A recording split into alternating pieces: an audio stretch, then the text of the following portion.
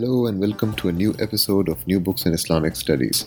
I'm your host, Sher Ali Tareen. For each new episode, we choose an important new book in the broader field of Islamic studies and we chat with its author. In his thrilling and sparkling new book, Medieval Empires and the Cultures of Competition, Literary Duels at Islamic and Christian Courts, Samuel England, Assistant Professor of Arabic at the University of Wisconsin-Madison, analyzes with remarkable nimbleness the interaction of literature, politics, and power in medieval imperial settings. Effortlessly traversing from Buyid Baghdad to Spain and Italy, England shows ways in which literary competition, especially in poetry, pollinated imperial visions and fissures of political sovereignty.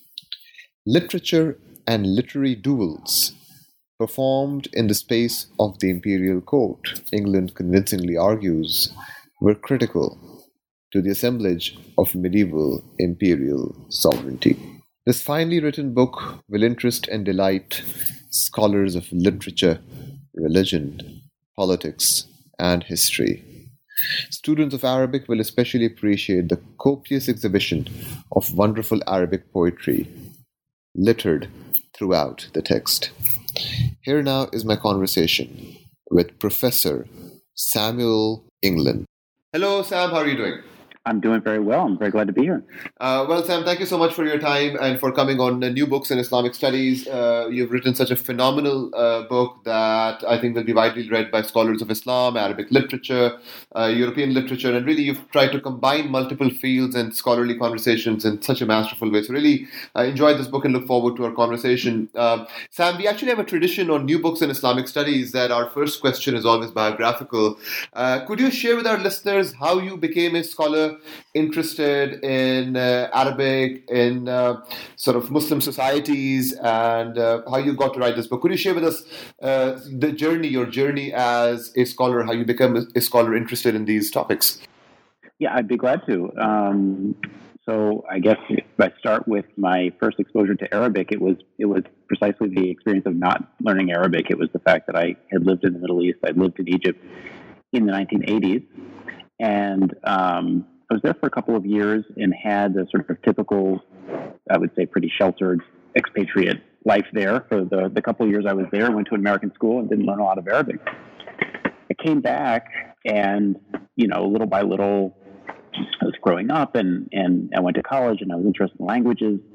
And I thought, well, it would be really good to get back to the Middle East, get back to Egypt and see what that was all about and sort of experience it as a slightly less, innocent kid. And luckily, I was at a university with a good Arabic program, a very good Arabic program, the University of Michigan, and it was extremely challenging to kind of get involved in this language now as a sort of academic topic of study. I remember doing very poorly in my first class, but little by little, I decided that it really was something for me, and I, wanted to use the language in Egypt. So I had this sort of goal of travel that helped to sort of sustain me through some of the rigors of the language. And I ended up being a major in Arabic, getting my BA, traveling a good deal in the Middle East and working a bit on comparative literature, which then ended up being my field of study when I was in graduate school. Terrific. So, Sam, perhaps we could begin with a broad question with which you could perhaps introduce to our listeners the key themes, sites, and the kind of intervention that you're making in this book.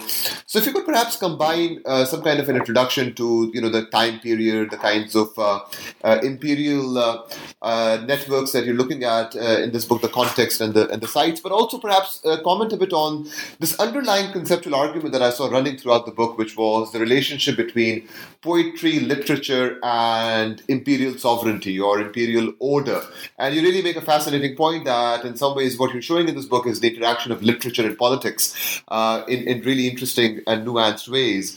So perhaps if you could just introduce the book and this underlying conceptual theme and argument that underlies it. Sure. Well, I think you have a couple of claims that are quite easy to make, and a lot of scholars have made in previous decades. One is that medieval leaders and politically sort of prominent people in the Middle Ages were very concerned with their empires and with the military borders of their empire and maintaining sovereignty. So that's an easy claim to make. Another easy claim to make is that they were obsessed with their own cultural standing, how they appeared to other members of the court, how they appeared to other courts, how well their diplomatic machinery worked, what kind of literature was written in their names, and how it made them look. That's another easy claim to make. And what I sought to do with this book was sort of bring those together, which I think we've done insufficiently in medieval studies. I think there were a couple real sort of breakthroughs in studies of classical ancient literature. I remember reading a book by Leslie Kirk, The Traffic in Praise, which sort of demonstrated quite vividly how institutions that were paramilitary, like the Olympics, were intimately tied to praise poetry. And we are making those claims little by little in medieval studies. But I think one of the really important claims that remains to be made is that this is an explicitly comparative kind of approach to the Middle Ages, and that it is entirely legitimate and interesting to ask these sort of imperial questions about not just Arabic literature in an Arab context, but also Arabic literature as it was being sort of dominated by people who are not native speakers of Arabic, people like the Buwayhids or the Buyids. Similarly, with Romance traditions in Spain, as I talk about in the latter chapter in the book. And of course, the entire process of the Crusades, I argue, in the book was largely a literary cultural campaign. So I saw these as kind of available points of new ground to break, and I think that's what motivated me through the years of writing. Now, one other sort of broad conceptual intervention that you make throughout this book is your insistence on the argument that one cannot look at these pre-modern archives according to the assumptions and binaries of modern politics, and this binary between looking at these empires either as champions of multiculturalism or as essentially promoting some kind of religious difference, that these are inherently modern assumptions that we can't impose on these pre-modern archives. Could you talk a bit about this underlying conceptual argument that you make throughout the book? In what ways do you find this book interrupting the imposition or the mobilization of modern binaries and assumptions on the kind of pre-modern archive that you're looking at? Well, okay, part of the formation of medievalists in Arabic and Romance is to study Al-Andalus, and that's very much a worthwhile field in which to view arguments of multiculturalism. And as I'm sure you're aware, but maybe it would be helpful for some listeners to kind of walk through moments in the mid part of the 20th century, and then later in the 1980s and 90s, where you had these multicultural scholars, very prominent multicultural scholars like Americo Castro, and later Maria Rosa Menocal, who were deeply interested in what they considered to be restoring the multicultural identity of Andalusi culture. And I have a lot of respect for those efforts that they made. I think, though, that we've had a sort of, it's left us with a little bit of a limited vocabulary of discussing the court cultures as they existed then. I mean, they tended to constantly, no matter how multicultural they were, multi-ethnic they were, in the arts and in the literature that they produced, constantly try to argue that there was, a singular tradition that they were appealing to. Whether they were actually doing that is a different question. But the literature that they produced, and I don't know, you'd have to ask an art historian, but perhaps in some of the visual arts that they produced and in their manuscript traditions, they're constantly saying, well, look, there are kind of a singular, there's a singular set of criteria that we're appealing to, and that has to do with beautiful Arabic. It has to do with the soundness of our rhetoric. It has to do with the standing of a particular poet who I've just hired.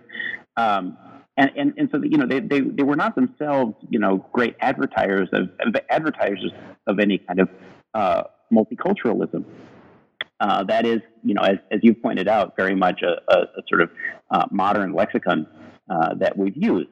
And I think it was very helpful in the context of politics in the mid-20th century and the late 20th century.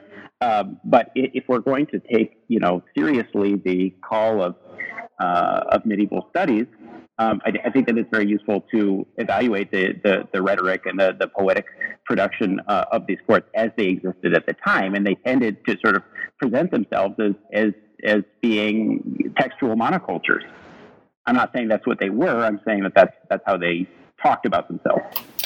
Now let's move to some specific contexts that you explore in the different chapters of this book. Let's begin with the chapter on Buyid Baghdad and what happens with forms of poetry and literature with the emergence of Buyid power. Could you talk a bit about the kinds of shifts and continuities from earlier Abbasid forms of literature that you find with the emergence of Buyid power in Baghdad? And you make an especially very interesting point that this distinction between administrative and artistic forms of literature sometimes is framed as too much of a binary, that there is a cross-pollination between them that you try to capture. So could you give us some examples of the kinds of literary production that you find in Buyid Baghdad and how that relates to Buyid attempts at maintaining some degree of political order and sovereignty? Sure, yeah.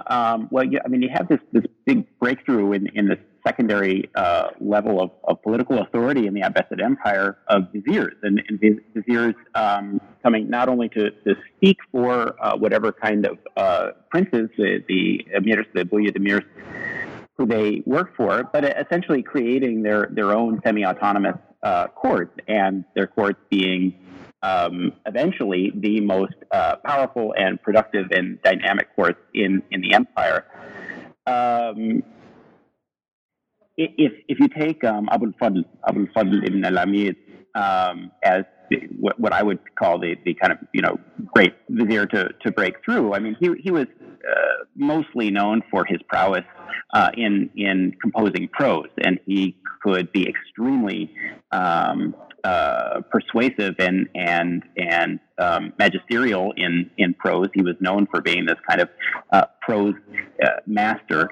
And what I argue in the book is that he expanded the vocabulary by which not only viziers were judged, but by which writers themselves were judged in the 10th century or 10th century CE anyway. Now, after that breakthrough, I think that the idea of a vizier, of an extraordinarily powerful and sometimes conniving vizier, became its own kind of institution in the medieval empire, and then incidentally was reproduced in all sorts of Orientalist representations in the modern era. If you look at a Disney film like Aladdin, the figure of Ja'far, but based on an Abbasid vizier, is that kind of fiction. Well, that fiction has its roots a long time ago in these medieval productions and in the sort of fascinating medieval personalities who were hassling each other through prose or were writing this kind of aggressive type of poetry in order to intimidate one another or to show how great their Arabic was and how they shouldn't really be thought of as Persians per se anymore or Iranians per se anymore, even though that's what they were, because they dominated an Arab court. The Arab court was essentially theirs at that point. Now, the next chapter of the book is titled The Sovereign and the Foreign, Creating Saladin in Arabic Literature of the Counter-Crusade. I was wondering, Sam, if you could elaborate a bit on this category of counter-crusade that you mobilize in this chapter, and tell us a bit about ways in which, again, literary production in this context was really aimed at garnering the authority of the ruler, in this case Saladin, and you really make this interesting argument about relationship relationship between literature and the assemblage of the sovereign's power, basically.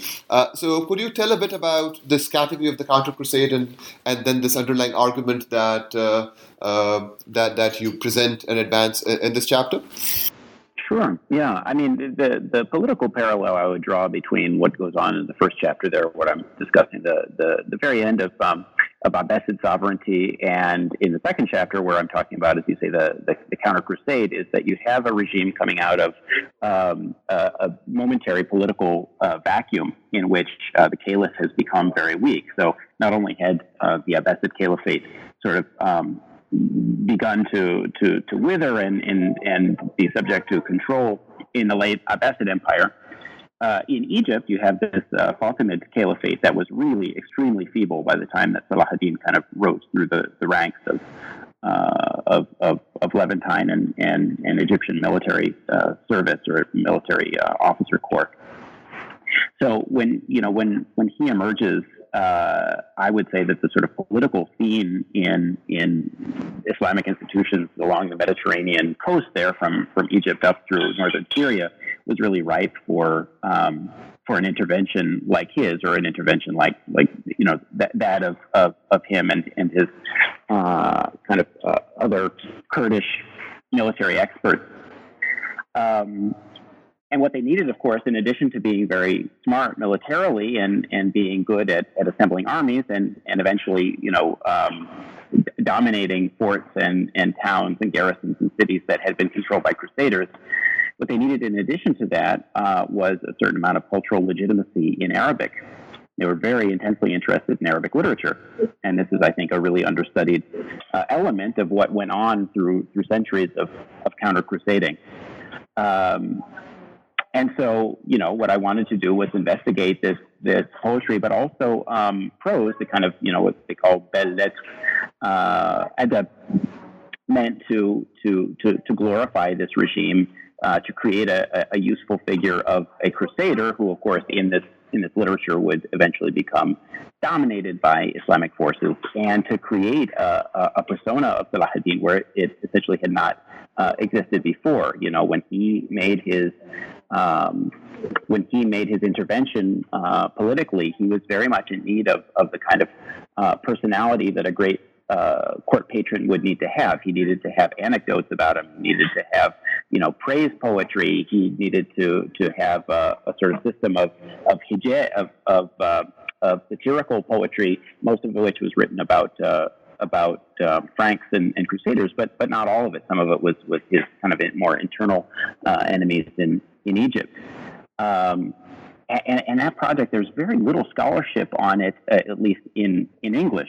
And so this was actually one of the most exciting and I should say fun parts of writing this book. It was really something that I hadn't known very much about before, and found that there was a lot of room to really say something new. Terrific. As before I ask the next question, I would just mention this for the benefit of our listeners, is that one of the great features of this book is that you also present in copious detail and instances actual text from the Arabic sort of poetry and other forms of hijab and other kinds of literature that you're looking at. So it really is a very nice reader also in some ways for students of Arabic and those who are invested in these traditions. So I think that was a really great sort of aesthetic move that you made in terms of the production of this book. Well, thank you. I mean, it's kind of you to say. I don't pretend that I have anything to teach you about classical Arabic, but it's sweet of you to say. So let's now move to the theater of Spanish courts and the context of Alfonso X. And let's come back to the conversation with which we began this interview, which was ways in which you complicate this understanding of looking at pre-modern figures and empires as champions of multiculturalism. And you make the point that Alfonso X, in a lot of modern scholarship, is precisely looked at in those terms as a paragon or champion of multiculturalism. But you rather show that in some ways he used poetic language as a way of developing a certain narrative of conquest, and what you argue, and here I quote from the book, as a way of demarcating and enforcing rules of difference. So could you tell us a bit about this argument and ways in which you complicate this picture of Alfonso X as some kind of a champion of medieval multiculturalism? Well, I think the label of multicultural and the sort of facility with which it's been applied over the past, let's say, 5 decades, one of the problems with that is that it suggests that cultures sort of mingle and create this new sort of interesting synthesis, something that's more than the sum of its parts culturally. And so I think with that statement of trying to enforce rules of difference, what I'm trying to say about Alfonso in particular was that his court was extremely multivalent. It was culturally multivalent and linguistically multivalent. He has this side of his poetry, completely in the language of Galician Portuguese, the sort of dominant lyrical language of Iberia during this period, during the 13th century, in which he praises the Virgin Mary. He has this huge songbook, Cantigas de Santa Maria, sort of extremely well covered in scholarship, and then he has this relatively small collection of satirical poems, songs, also in Galician Portuguese, which came to be called Cantigos de Escarnio y Maldicer, so the cantigas of insult, of the cantigas of denigrating other courtiers or denigrating Arabs, Muslims, etc. That's really not well covered in critical scholarship today. And what's interesting, if you take these cantigas kind of as a whole, if you view them panoptically, you see that not only is he very conscious of seeming powerful through these cantigas, he's also always very vulnerable, makes a lot of statements of sort of regrets and talks about what he wishes that he could have fulfilled, the promises to Mary that he could have fulfilled, including pilgrimage to Jerusalem. Jerusalem takes on enormous weight in this poetry, and he sort of can be very hard on himself or criticize himself, and also take this prospect in poetry in which he says, well, at some point our kingdom, our empire, is going to plant a flag in Jerusalem, just as we always wanted, or at some point I will be buried in Jerusalem, as would be fitting. In the poems in which he's criticizing or making fun of people, a lot of the people he makes fun of are his own knights for being very bad at crusading, for being very bad at fighting Muslims. I think it's not only appropriate, but it's necessary to talk about the songbook, the sort of proper songbook of praise of Virgin Mary, together with this kind of insulting, seemingly sort of lowbrow or bawdy type poetry. I'm not the first scholar to do it, but what I think my book does that's new is talks about all of this as a form of Crusader poetry.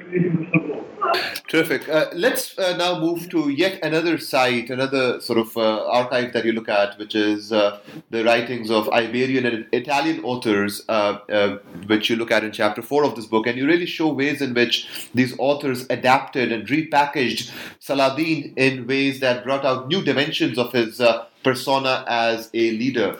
And you say this in the book, and I quote here from page 141, you say, utilizing him as a liminal border-crossing agent, late medieval Romance texts opened a complex literary discussion on who best represented the court and whether the court would continue to sustain high culture. So could you speak a bit about ways in which this repackaging of Saladin and adaptation of Saladin happened, and some dimensions of that at the hands of these Iberian and Italian authors whom you examine in the next chapter? Sure. Yeah. I mean, the premise of this chapter, and the premise really of ending the book this way, is that the failure, from a perspective of a Christian in Europe, the failure of the Crusades was extremely productive for views upon the Holy Land, who inhabited the Holy Land, who had a legitimate claim to the Holy Land, and who needed to be kicked out or killed there. So Salah ad-Din, is this historical figure who becomes then a fabulous figure, becomes a character of fable, and in poetry, in narrative fables, in anecdotes, Salah ad-Din acquires all of this complexity in European literature, in literature that was composed in Romance languages, and for that matter, languages that I don't discuss in the book, in the Germanic tradition, I believe in Anglo-Saxon as well. But in the material that I discuss in this chapter, namely these Romance languages of Southern Europe and especially Southwestern Europe, he's very dramatic, and he compels the literary audience and the members of these courts as they kind of survey the ruins of the Crusades, to also kind of question the political bodies that had organized the Crusades. So things like the papacy and the relationship between royal courts and the Pope, the relationships between ethnic groups who had inhabited Europe. The idea of Jews in Europe somehow having a connection to Salah ad-Din, or being able to speak to him in his language, through this kind of very loose association of their ethnicity, or the fact that they would somehow have roots in the Holy Land, even though they lived in Italy. Of Salah ad-Din speaking many languages, of him being sort of a partial member of the court. In Dante's conception, he's in limbo. He's a very courtly person. He speaks a courtly language. Dante attributes all that to him, and yet, he's definitely not going to make it into heaven either. He sort of belongs in this category with some of the great Greek thinkers, who were, of course, pagans, but happened to be very intelligent and helped Dante kind of imagine what a righteous, intelligent person was. So I guess what it is to me, Salah ad-Din going from being a very sort of two-dimensional type figure in the early Latin chronicles and in vernacular languages in Europe, eventually becoming this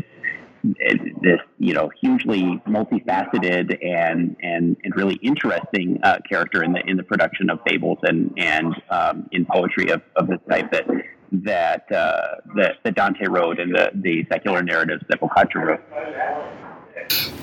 Sam, you conclude this book by coming to the modern period, specifically to the context of 20th century Iraq, and by looking at ways in which Saddam Hussein,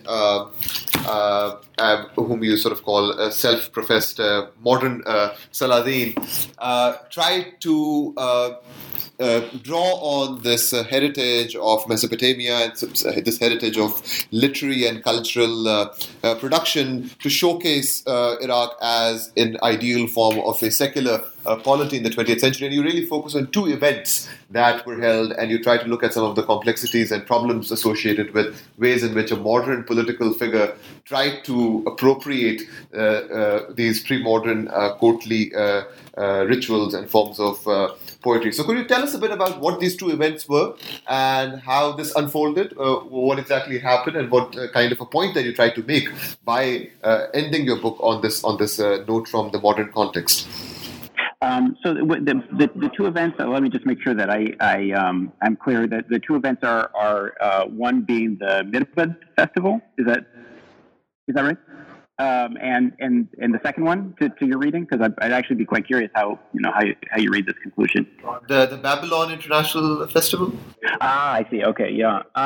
So I tend to talk a lot more about Mirbad, and to be perfectly frank, I know a lot more about the Mirbad Festival than I do about Babylon.